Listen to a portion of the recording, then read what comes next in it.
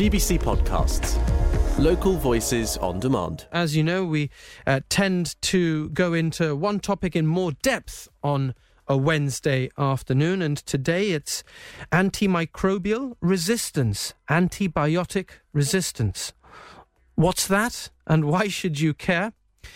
Well, I mean, if you know somebody who had a C-section last year, or at any point in their lives delivered a baby via C-section, you should care. If it's antibiotics that kept the mother safe in that surgery.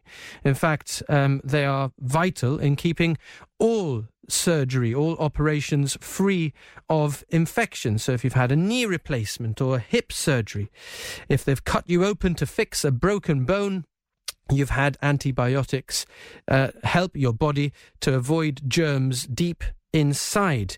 And without antibiotics that work, all of those operations would become much more risky. Elective surgeries might just be stopped. They might just prove to be too risky. It's almost unthinkable because we think that we're always moving forward, that progress is in one direction, but it's not that simple.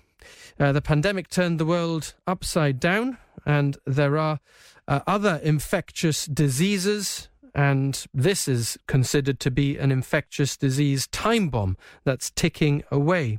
Resistance to antibiotics and other antimicrobials. I admit, when I first heard the term, I thought that it was a reference to people who were becoming resistant to them. They were using antibiotics unnecessarily, and those individuals were becoming resistant to antibiotics. But that's not the case.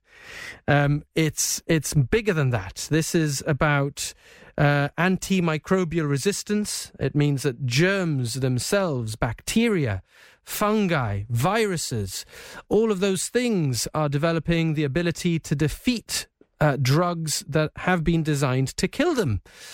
And this is something that's been happening for many years. Penicillin was introduced in the 1940s. It's widely considered to be one of the greatest advances in modern therapeutic medicine. But antibiotics that have been saving lives for decades are increasingly less effective. They've been overused. They've been used so widely that bacteria are changing to become more resistant to the drugs. And at the risk of repeating myself, without them, the success of modern medicine in treating infections would be at risk.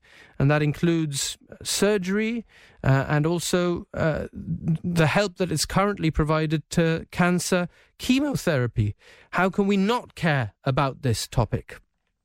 And it's my pleasure, therefore, to welcome to the Radio Gibraltar studio somebody who's spent years studying this topic and is something of an expert in the field. Dr. Leanse, also known as Gerald, I've been told. Yes. Is that your middle name, maybe? That's totally correct, yes. Welcome. I was called earlier and I was asked, are you having Gerald in the studio today? And I said, I'm not sure I am. I saw that you're Dr. Leon G. Leanse. And you're a senior research associate at the University of Gibraltar, and this is something that you spent years looking at. Yes. Previously, before I got to the University of Gibraltar, I was working at the Wellman Center for Photomedicine, which is a principal thematic center at the Massachusetts General Hospital and Harvard Medical School, where we were trying to exploit the use of light to treat infectious diseases. Very interesting. So I've worked a lot in this area, and I really, at least even from a laboratory point of view, I've seen it happen. You know, bacteria, they're growing, they're susceptible to antibiotics. You give them a few passages under the influence or the exposure to an antibiotic, and then they are no longer susceptible. And, you know, this can happen really, really quickly. And the most important thing to understand about antibiotic resistance or antimicrobial resistance is that it isn't just the fact that the organism can no longer be killed or inhibited by this particular drug or whatever. It's actually more complicated than that. So whenever you treat any kind of disease, there is always something called a therapeutic window. So that is the concentration of a drug that may be safely taken. So, for example, you can't just give a patient an enormous amount of a medication because it can have deleterious effects on their health. So, for example, when we're talking about antibiotic resistance, what we are saying is that the concentration necessary to inhibit or destroy the organism exceeds what would be safely administered. That's what we're talking about. And that's why we have all these benchmarks for antibiotic resistance. Okay, so if I can, Dr. Leanse, let's take it back. For somebody who doesn't know you, because I think this is the first interview that we are doing as GBC with you. You are clearly known to a lot of people in our community because there was interest even ahead of you talking about your interview. But tell us a little bit about your background. Schooled in Gibraltar, and then you went to London to study what? Yeah, so I went to London to do all my degrees. I started off at the University of Westminster, where I undertook a degree in biomedical sciences that was accredited by the Institute of Biomedical Scientists. I then went on to do a master's degree in medical microbiology from the world-renowned London School of Hygiene and Tropical Medicine, and that's where my interest in microbiological research began. So I was very fortunate to have achieved a place at Imperial College London, where I undertook a PhD in molecular microbiology. So following that, in 2017, which is when I completed my PhD, I was very lucky to have been selected out of 300 applicants to the Wellman Center for Photomedicine, Harvard Medical School. So I was very chuffed to have been able to get that. You've been able to study these topics at a few of the leading world universities in academic research, generally speaking. Exactly, yes. I mean, for example, if we take the Wellman Center for Photomedicine, a lot of the advances that have been made using light and lasers are very well known and very well globally utilized. So, for example, the Wellman Center for Photomedicine invented things like laser hair removal, and tattoo removal. The very first tattoo removal occurred at the Wellman Center for Photomedicine. They ran the clinical trials for suntan lotion. These kinds of dermatological advances were pioneered by the center. In fact, they also invented a multitude of microscopy techniques, such as a specific type of confocal microscopy. So, I mean, they are what you want to achieve when you are doing research. They allow for the translational aspect of what we are doing. It's not just sitting in the lab and doing experiments. They are taking this to patients. They are taking this to the clinic. Tell us a little bit about what it's like to learn and research at Harvard, at Boston, which are world renowned for sort of being cutting edge when it comes to technology research. Yeah, it was a wonderful experience. I was very privileged to have had the opportunity to work under my mentor, Dr. Tian Hong Dai. He showed a lot of commitment to furthering my career and always encouraged me to seek my own path and not just stick to what we were doing in the lab. In other words, like if I had a specific academic interest, he always encouraged me to pursue that. So this is really where I learned on how to be an independent researcher, an independent scientist.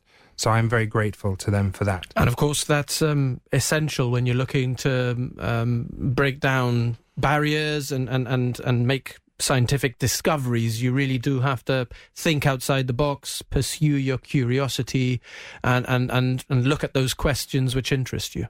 That's absolutely true. I mean, without thinking outside the box, without pursuing what has not yet been pursued, we don't get discovery, we don't get any innovation. So I really do credit the innovations I've had on my mentor being so free-thinking and so encouraging. So I do appreciate that. I know one would not imagine that in such a huge place like the US and Harvard Medical School that we would find mentors that are so encouraging like this. And your research has led you to publish scientific papers. That's of course, I think if you are working in scientific research, it's something that you should aim to do, and you're doing that. You've published, 21 peer-reviewed scientific papers? Actually, I've published 24 at the moment, 3 this year, and I typically publish around 5 or 6 every year. Of my papers, 11 of them are first author, so I wrote them and I pursued the research mostly or independently. And So you led that research? Yeah, I mean, typically the senior author, which would have been my mentor, this is the last author. This would be the one who sort of drives it forward. But typically the more junior, sort of the early career, which is what I was when I entered Harvard Medical School as a postdoctoral fellow. Now I'm actually about to submit my first research paper as a senior author in conjunction with my previous lab, which is very exciting. Okay, so that brings us, or gives us a picture, if you like, of your background, your academic background. Tell us a little bit about your association with the University of Gibraltar, because you've come full circle, as it were, and now you're bringing your expertise back to the learning institutions that originally helped you to learn. Yeah. So I'm very excited to be a part of the University of Gibraltar. Ever since I heard that it had been established in 2015, I've been very keen to see it grow. As a proud Gibraltarian, there's nothing more than I can ask for than having an institution that pursues knowledge and pursues education. So being a part of that is truly humbling. Okay, and you've organised an event which will bring researchers from across the world, China, America, the UK. You're going to bring them together virtually. How better to do things nowadays and sort of keep things effective. You're going to do that next week. Tell us a little bit about why you have driven that project. So, as a scientist, it's very easy to think about, the work that you're doing as being pertinent only to yourself and those in your field. But what I'm working on and what my colleagues and my peers and my collaborators are working on are trying to actually solve the problems like antimicrobial resistance and all these various aspects that are akin to that. So this is not just a scientist's problem. This is a general population problem. You're going to go to your doctor's surgery, hopefully not for anything too serious. You're going to have an infection at some point in your life, and you're going to expect a treatment. So eventually, if we do not solve this problem, it's going to be tremendously difficult to treat. So, for example, something that, happens very frequently now, it's always coming on the news, people getting infections that are completely and utterly untreatable. And that's superbugs. Superbugs, exactly. They can harbor multiple mechanisms of resistance to multiple antibiotics. And what's very interesting about the conference, the symposium that we have organized, is that it takes into account both diagnostics and therapeutics. And these actually go both hand in hand. The reason being is that when we consider the right treatment, we need to know what it is that's causing that particular infection. First of all, is it bacterial? Is it viral? Is it fungal? Whatever it may be, because they all have their highly specific therapeutics. And even more so, different bacteria require different antibiotics. So an antibiotic for MRSA or methicillin-resistant Staphylococcus aureus will not, for example, methicillin, which no longer works, or vancomycin is another one that would use for this. This wouldn't work on another bacterium like Pseudomonas aeruginosa. So if you have a Pseudomonas infection and you treat it with vancomycin, it's just not going to work. Yeah, and to sort of simplify that, the long story short is that if we don't have effective antibacteria and antimicrobial drugs more generally, then things that at the moment we're taking for granted, such as elective surgery, C-sections, they will become difficult or to put it mildly, very risky. Exactly. I mean, so like if you're talking about like from the diagnostic point of view, typically it can take up to 3 days to get a positive culture for like a bacterium. So normally what a clinician would do is they would prescribe a broad spectrum antimicrobial, which is fine, which makes sense. But the problem with that is it can sort of generate resistance in bacteria if they're not necessary. So it's really important that we find ways to make the diagnosis more rapid. So, for example, at the conference, at the symposium that we are doing, they are actually having methods that diagnose bacteria or viruses or whatever in several hours, as opposed to several days. Everybody will need an antibiotic at some time in their life. And we don't want it to get to a point when you really need the antibiotic and it just doesn't work. I mean, there are many people who have gone to the doctor, got an antibiotic, hasn't solved the problem, and then they've needed to be given another antibiotic and another antibiotic. So we don't want that because, number one, it's not good for your health to be exposed, and it's not good for your natural bacteria that you have in your gut and your skin. But at the same time, it's also not good for the economic, from an economic point of view as well. So that's also another reason to be considerate. We've had a question from Stephen. Thank you for getting in touch. Stephen asks, have we been receiving antibiotics via the food chain, via meats and poultry, because cattle and chickens are given antiviral and antibiotic drugs? Yeah, so in the past, what they did was they did apply antibiotics to their cattle, to their sort of food products, as a way to mitigate infection, because a lot of animals actually do get infected and then they end up dying and then they end up losing productivity. So yes, they have done that, and that is an important driver for antibiotic resistance, absolutely, because one thing that bacteria can do is that they can communicate with each other. So imagine if you have the natural bacteria that are in the animals that are exposed, they can actually transfer their resistance to your bacteria. And then your bacteria can transfer resistance to an invading bacteria.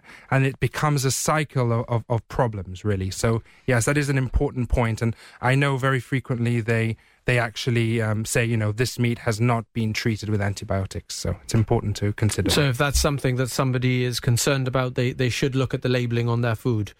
And what about, so I mean, it's really interesting what you've mentioned there, that in the same way as we learn how to create drugs which are can save lives, as in the case of antibiotics and antiviral drugs, the actual bacteria and viruses that those drugs are targeting, they also learn.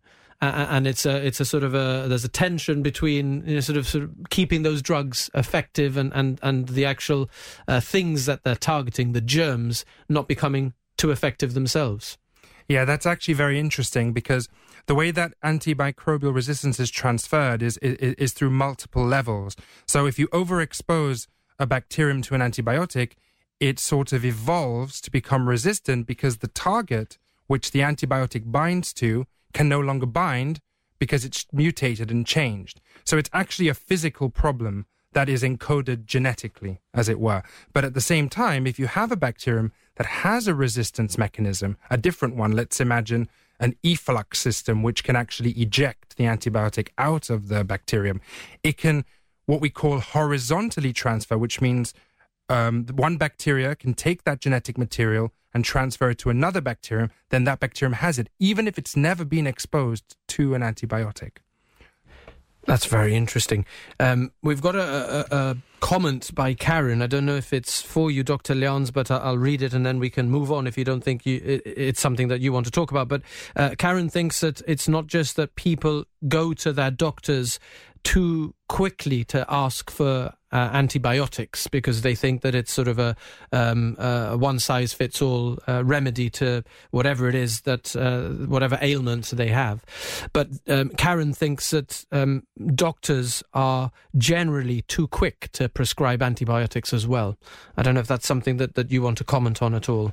That's a really interesting point. So one thing I've noticed since being in Gibraltar is they're actually quite good at saying no to antibiotics and not being the very first kind of thing that they do. That's something I've noticed here. But what Karen is saying is absolutely true.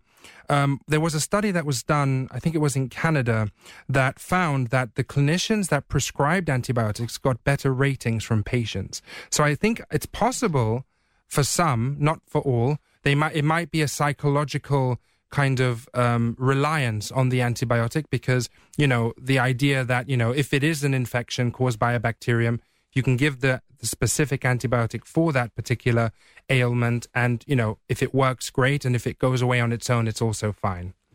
Okay, we've got a little jingle that has been playing on the radio airwaves in recent months. Antibiotics, we're wonderful pills, but don't ever think we'll cure all of your ills. So if that is something that you've heard before, this is the reason why you've heard it, because the Health Authority has wanted to raise awareness about how we use antibiotics and to try and help the public to play its part and not over-request them from the Health Authority. The next question is mine, Dr. Leanse, and I had a look at the research that you're carrying out in preparing for this interview, and I noticed that part of your research is focusing on trying to make antibiotics work better, rather than sort of look at the policy and prescription and how we use them. You're trying to make the actual drugs themselves more effective. Yes, that's completely true. So the work that I've been doing while I was at the Wellman Center for Photomedicine is using light as an alternative to antibiotics. So one thing that light can do that is not actually very well known is that it has the ability to actually kill bacteria. And other kinds of microbes like fungi and even viruses, depending on the wavelength of the light. But something that I particularly have been focusing on is combining light with other drugs. So, for example, what we discovered when we were in the lab was that if you were to apply light to bacteria, you can actually reduce the concentration of an antibiotic necessary to kill or inhibit that bacteria. So in other words, you're increasing the bacterial susceptibility and thus reducing the resistance. So if we could apply this clinically, it could be that we could increase the longevity of antibiotic application. So is that going to be one of the things that you talk about next week when you pull scientific minds together to focus on this? So my talk is actually going to be more general. I'm going to talk about antimicrobial resistance. I'm going to discuss the mechanisms. I'm going to understand, let the population understand why this is happening in more detail. And then I'm also going to look at what is being currently researched in the scientific community to try and circumvent this issue. Okay, and we've had Tony get in touch just to say that he is himself allergic to penicillin, and he says thankfully, very rarely do I need to visit a doctor. So I mean, the more general point is that penicillin and drugs like it have been saving lives since the 1940s, and we want those drugs to continue to be successful, and we want to find ways to ensure that they remain successful, because if I'm not mistaken, it can take up to 10 years. I don't know if this is still accurate, because I know that COVID accelerated the time that it takes to research, for example, a vaccine, and the time it takes to then get it to be used widespread.